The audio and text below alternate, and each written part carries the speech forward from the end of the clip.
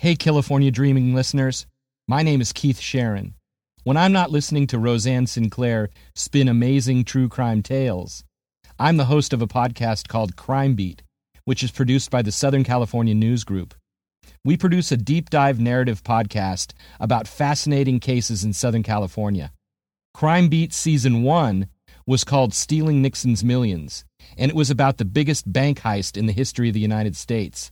That story was the inspiration for the 2019 movie Finding Steve McQueen, with Forrest Whitaker, Travis Fimmel, Rachel Taylor, and William Fichtner. Season 2 was called Mom vs. Murderer. It focused on the murder of Kathy Torres, the Cal State Fullerton student who was found stabbed 74 times in the trunk of her own car. Please subscribe on Apple or wherever you get your podcasts. We're currently working on an incredible case for Season 3. Coming soon. Hello, dreamers, and welcome back. First, I have a couple of people to thank before I get into the addendum for this week's episode. I'd like to thank Keith Sharon for taking the time to meet with me to talk about Ron Purcar's case. He is the subject of episode 132 entitled The Tale of the Marine in the Lake. Keith told me some very surprising and eye-opening things that shined a lot of light on this story and honestly put many of the questions that we may have had about it to bed. I'd also like to thank Diane Garrett, Ron's sister, for coming into the group and answering some of the questions that we had. I know you didn't have answers to many of them, and I know that some of them are essentially irrelevant at this point, but I am very grateful and pleased to hear your voice in this tragedy. I had made some musings about Ron's family, and based on the answer you provided to the question as to why your parents chose not to speak about Ron, told us a great deal about why things happened the way that they happened. As for your efforts or desires to have some answers, it leaves no doubt that you wanted them, and you did what you could back in 1997. But there's only so much you can do when you're not feeling that you have the complete support of your parents. Your comment under that question was heartbreaking. And I think I speak for all of us who listened to your brother's story or read about it in the Orange County Register when I say that we've all felt a deep sense of sorrow for Ron's loss and are hoping for you to see a resolution and a measure of justice soon. It has been far too long.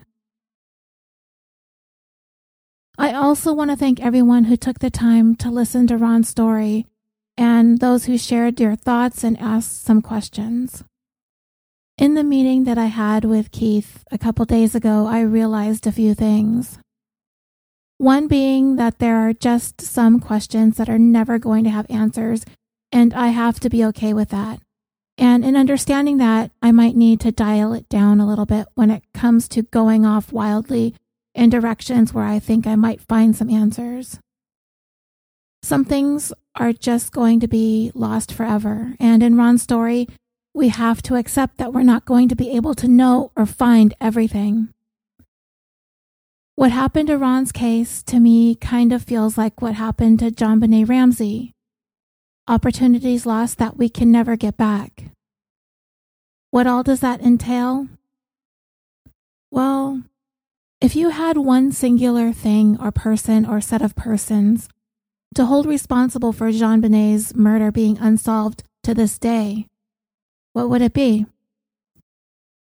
My initial thought is a breakdown in police protocol and procedures when it comes to taking and maintaining control of the crime scene. Of course, there are other things that worked in tandem with that, but the responsibility for those things, to me, falls squarely at the feet of law enforcement. They're the ones who are supposed to handle a crime at the onset, and that did not happen in JonBenet's case, and I don't think it happened with Ron's case either. However, for Ron, it seemed to have been a combination of a number of unfortunate circumstances that led to his murder having gone unsolved for almost 23 years. Based on some of the things that I learned in the meeting with Keith and the few comments that Diane has made in our group, I think I've come to the conclusion that the Las Vegas Metro Police and the NCIS simply didn't move quickly enough during the critical early stages of the case. And I'll just put it out there right now that Ron's death was not a suicide. All the Reddit speculation, while I don't want to say was a waste of time because it was an interesting point to explore, and it kept people talking about Ron, which in a case like this is so important. And even if Ron participated in an act of assisted suicide, that is still a crime. You can't shoot someone in the head to help them die. You're going to be prosecuted. You're going to go to jail. And if someone did shoot Ron in the back of the head and wanted to claim that Ron asked him or her to do it, I'd first demand proof that Ron wanted that to happen. And even then, you still are not permitted to carry it out, no matter how much someone begs and pleads for it. I suggested in episode 132 that the ball was dropped in the investigation into Ron's murder. I still think that, though maybe I could have considered some other factors. Critical time was lost because Ron had been in the lake for about 3 days, according to the medical examiner. So Ron's killer had a 3-day head start. Also, I am under the impression that once Ron went missing on June 15th, 1997, the urgency to find him was never in place. The question wasn't specifically asked, but Diane shared what happened when it was realized that Ron was missing or thought to be missing because he failed to show up for work. She said, quote, "The Marine Corps tried to contact my parents when he did not show up for work. However, my parents were on vacation. The Marines then contacted my older brother, who then contacted me at work. I then called the Marine Corps to get some info, talked to the manager at his apartment complex, and begged them to go in his apartment to see if he was in there, but they said no." And incidentally, dreamers, Ron's family lived in Illinois, so they were pretty much at the mercy of whatever they could get anyone over here in California or Nevada to do for them. Diane continued, "I started calling hospitals and police. I talked to our local police who gave me the story that he probably just ran away or something like that. I was told the number of murders that happen in Vegas on a weekend outnumber what we experience in an entire year, so this was just another case for them. When my parents returned from vacation, I shared the news that Ron was missing." So what that tells us is that when Ron was found floating in the lake, nobody would have known who he was until they got him back to the medical examiner's office, took his fingerprints, and identified him to his prints on file with the military. Because Ron had not yet been reported missing, his name and information was not making the rounds through law enforcement agencies. Ron's wallet was in his car and his car had been towed, so those things would not have been immediately connected to him. So there was likely no way Ron was going to be identified immediately upon the discovery of his body. And when he was identified, he didn't come up as missing. And if there was any truth to what Diane was told about Ron being just another case, I mean, come on, how many active duty Marines are shot execution style and tossed into a lake in Las Vegas? I'm going to go out on a limb here and say in 1997, Ron was probably the only one. And that's not to say that Ron's murder should have taken precedence over anybody else's.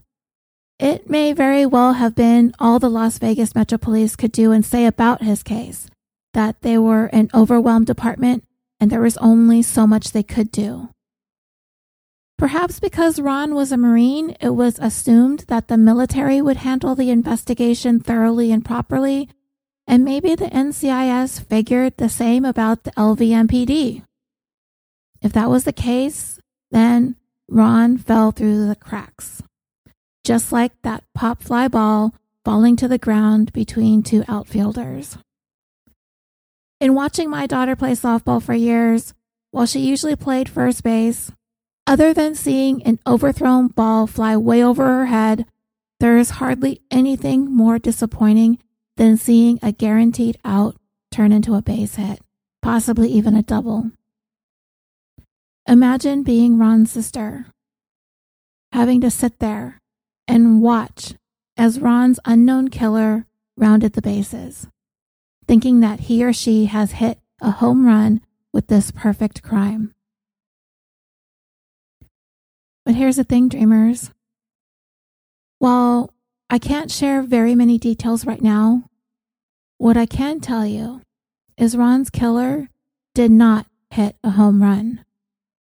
Ron's death is not the perfect murder, and his killer has not made it to home plate. Like I said, I am not at liberty to discuss very much about the current status of the investigation, except to say that this case is not as cold as it sounded in episode 132. And the Las Vegas Metro Police are actively making some headway. And I'm really excited to eventually be able to tell you more. But it is not my story to tell, and that is abundantly clear. I did take a lot of liberties in the story about Ron, and granted, it is not unlike me or all of us to go off on these wild goose chases with all of our theories and explanations for things, or at least searching for them. But there's a reason why this show isn't primarily an unsolved mystery style production. I am totally guilty of going way out into left field and into Reddit and entertaining things, while interesting can also be distracting and misleading. When we don't know answers, we crave them even more, at least I do. My curiosity about Ron's case was off the charts this week. But after talking to Keith and seeing Diane engage in our group, I've been brought back down to earth. Because the answers are actually within reach. And I have to be patient, and we have to be patient together. That being said, what I do want is for Ron's story to be our collective journey. For us who were intrigued, interested, saddened, troubled, distressed, or upset by what happened to him. I want us to stay with this and follow his story as it goes along, because progress is being made and answers are within reach. And with Ron's sister, along with Keith, and a dedicated cold case unit in Las Vegas, it's actually happening. As soon as the ball gets rolling, I promise I will be able to bring you all of the information I can as quickly as I can. We won't be the first to know. I'd say we're about in 4th or 5th place behind the Las Vegas Metro Police, behind Diane, behind Keith, behind the person or persons of interest, and then us. Ron's murder went unsolved because of the perfect storm of missteps on a number of levels. The Las Vegas Metro Police, not moving quickly enough to obtain the crucial evidence needed in this case back in 1997, in the hours and days following the discovery of his body. Ron's parents not really being able to get the message or understand the urgency of their son having failed to show up for work and continuing to remain missing for several days following, which led to a missing persons report not being filed. And the NCIS, for whatever reason, choosing to close the investigation into Ron's death, which is a decision I can't quite understand, other than to say that they possibly just opted to leave it in the hands of Las Vegas investigators, and those investigators apparently classified Ron's death as just another case, at which point Ron got shuffled into their stacks of homicide case files where it grew cold. And from what Diane has intimated to us, or at least hinted at, her parents opted to deal with the loss of Ron and their grief by turning inward and away from it.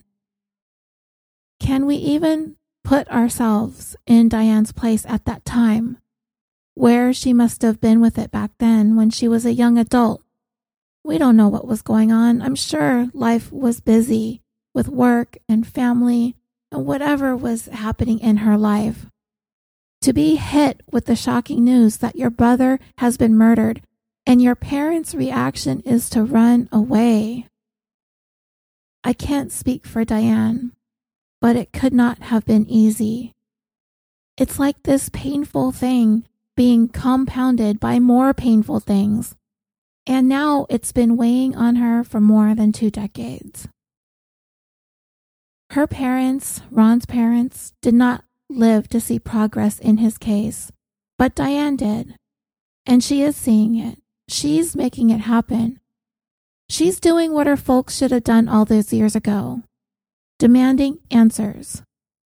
And she's gotten the Las Vegas Metro Police to stop dragging their feet on this, and those answers are within reach. So the bare minimum that I can tell you is a couple of things. The Las Vegas Metro Police have confirmed that there was, in fact, a second life insurance policy on Ron's life at the time of his death. They've confirmed the existence of that policy. I can also tell you that there is a clear person of interest, and it is not anyone that we talked about in the episode. And there is a strong possibility that the person of interest was in Las Vegas at the same time that Ron was. And as soon as the police can confirm more of the details and that these things are relevant to Ron's case, only then can that information be brought forth. So everyone here is kind of waiting on pins and needles, including you guys listening now, so you're welcome. As much as I did enjoy exploring some of the theories that I found on Reddit, and it was interesting to ponder some of those possibilities, the fact is those can, for the most part, be dismissed. When I was first writing Ron's episode, I was actually in Las Vegas, Henderson more specifically, but close enough. I had read Keith's article back when it was published in November, and I was immediately interested. I had never heard of Ron before. And coincidentally, I did live in Huntington Beach for 3 months in the summer of 1997. As a matter of fact, the day that I moved in with my roommates that I was renting a room from was the very night of the Tyson Holyfield 2 fight. My roommate ordered the pay-per-view and was hosting a watch party, and I was trying to be as undisruptive as possible as I was carrying all my junk through the living room that night. I just don't remember hearing about Ron's case. But you know, I was 22 years old. I wasn't paying all that much attention to the local news, I guess. But I do clearly remember that a couple of months later, just before I moved out of Huntington Beach into a place by myself, Princess Diana was killed in France. That was a very vivid memory, so I wasn't completely checked out of the news. But I did not hear about Ron's story. So as I was writing about him in preparation for this week's episode on our show, I started to grow really frustrated with how little information that I was finding, and how at every turn I had more and more and more questions and nobody to ask about it, because there was no answers to be found anywhere on the internet. So I started poking around on Facebook, and I decided to search for Ron's sister, and I found her right away. I saw pictures of Ron as a Marine, but also them as children, so I knew I had the right person. I opened up Messenger and I started to compose a message to Diane, but I stopped myself. And Keith asked me why I didn't reach out to her, and I told him because I didn't want to cause her any more distress or bring about any more painful memories. I mean, I had questions about cell phones and DNA and fingerprints and surveillance footage and police searches, just mundane and frankly nosy questions. So I just clicked out of Messenger and looked through some of the pictures of Ron and his family. And then I noticed that Diane and I had one mutual friend. At some time in all the ways that the podcasting world crisscrosses social media, Keith and I became connected. I can't say if it was because we're in Orange County or if it's because he writes for a paper that I read online fairly regularly, looking for crimes to talk about, or because we are both podcast hosts, or if it's because we are alumni of the same high school. Even though he graduated 12 years before I did, we still had a couple of the same teachers. Whatever it was, we were connected. So I didn't immediately make the connection to the article that he wrote about, but when I pulled it up again, there was Keith's name in the byline. I felt a little bit more comfortable reaching out to him, first for permission to cite his article, but also to see if he had anything to add to the story. Unfortunately for me, because I'm always prepared for the worst, to be completely shut down or told to go away, Keith was more than receptive, and he was so kind and so helpful and a real champion for not only journalism, but also the concept of podcasting as a medium, and for that becoming a branch of journalism. So I owe him many thanks for allowing me to do this story. And I made it clear that I wasn't a journalist. But I left our meeting this week with an appreciation for the need in the future to make sure I say things responsibly, especially in cases that are unsolved. So for now, I can only tell you so much because it is important for us to handle Ron's case as respectfully as possible. As for the laundry list of things that we were wondering about Ron's case, many of our questions simply can't be answered now because of either the passage of time, because the opportunity to gather the information is lost forever, or the information is there, but it's being kept close to the vest. If you look at the post in the group where I asked if any of you had questions about the case, you will see that Ron's sister answered some of them to the best of her ability. Again, I want to say thank you to Keith Sharon for sharing Ron's story and being so gracious about letting me use your work to put together the episode. And Dreamers, I just binged Keith's entire second season of his podcast, Crime Beat. If you haven't listened, you are missing out on a really incredible story with so many surprises. I could not get through those episodes fast enough. It is also a very real and human journey that only a mother who experienced the worst loss imaginable could understand. It is truly a gripping story, so thank you, Keith, for bringing us that as well.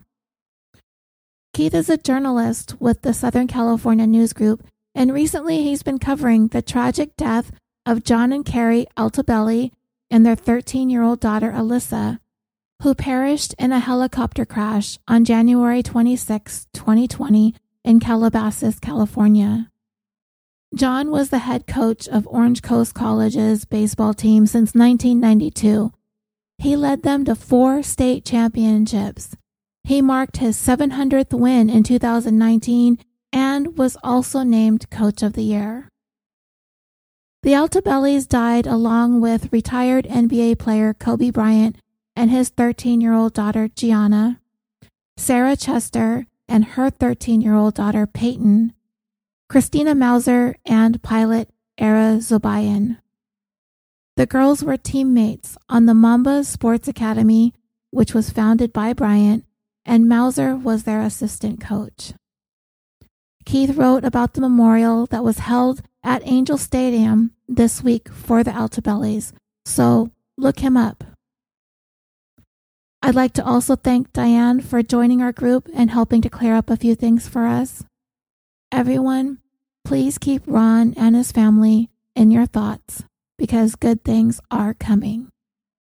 And thank you so much for listening. Please stay tuned for updates on this case.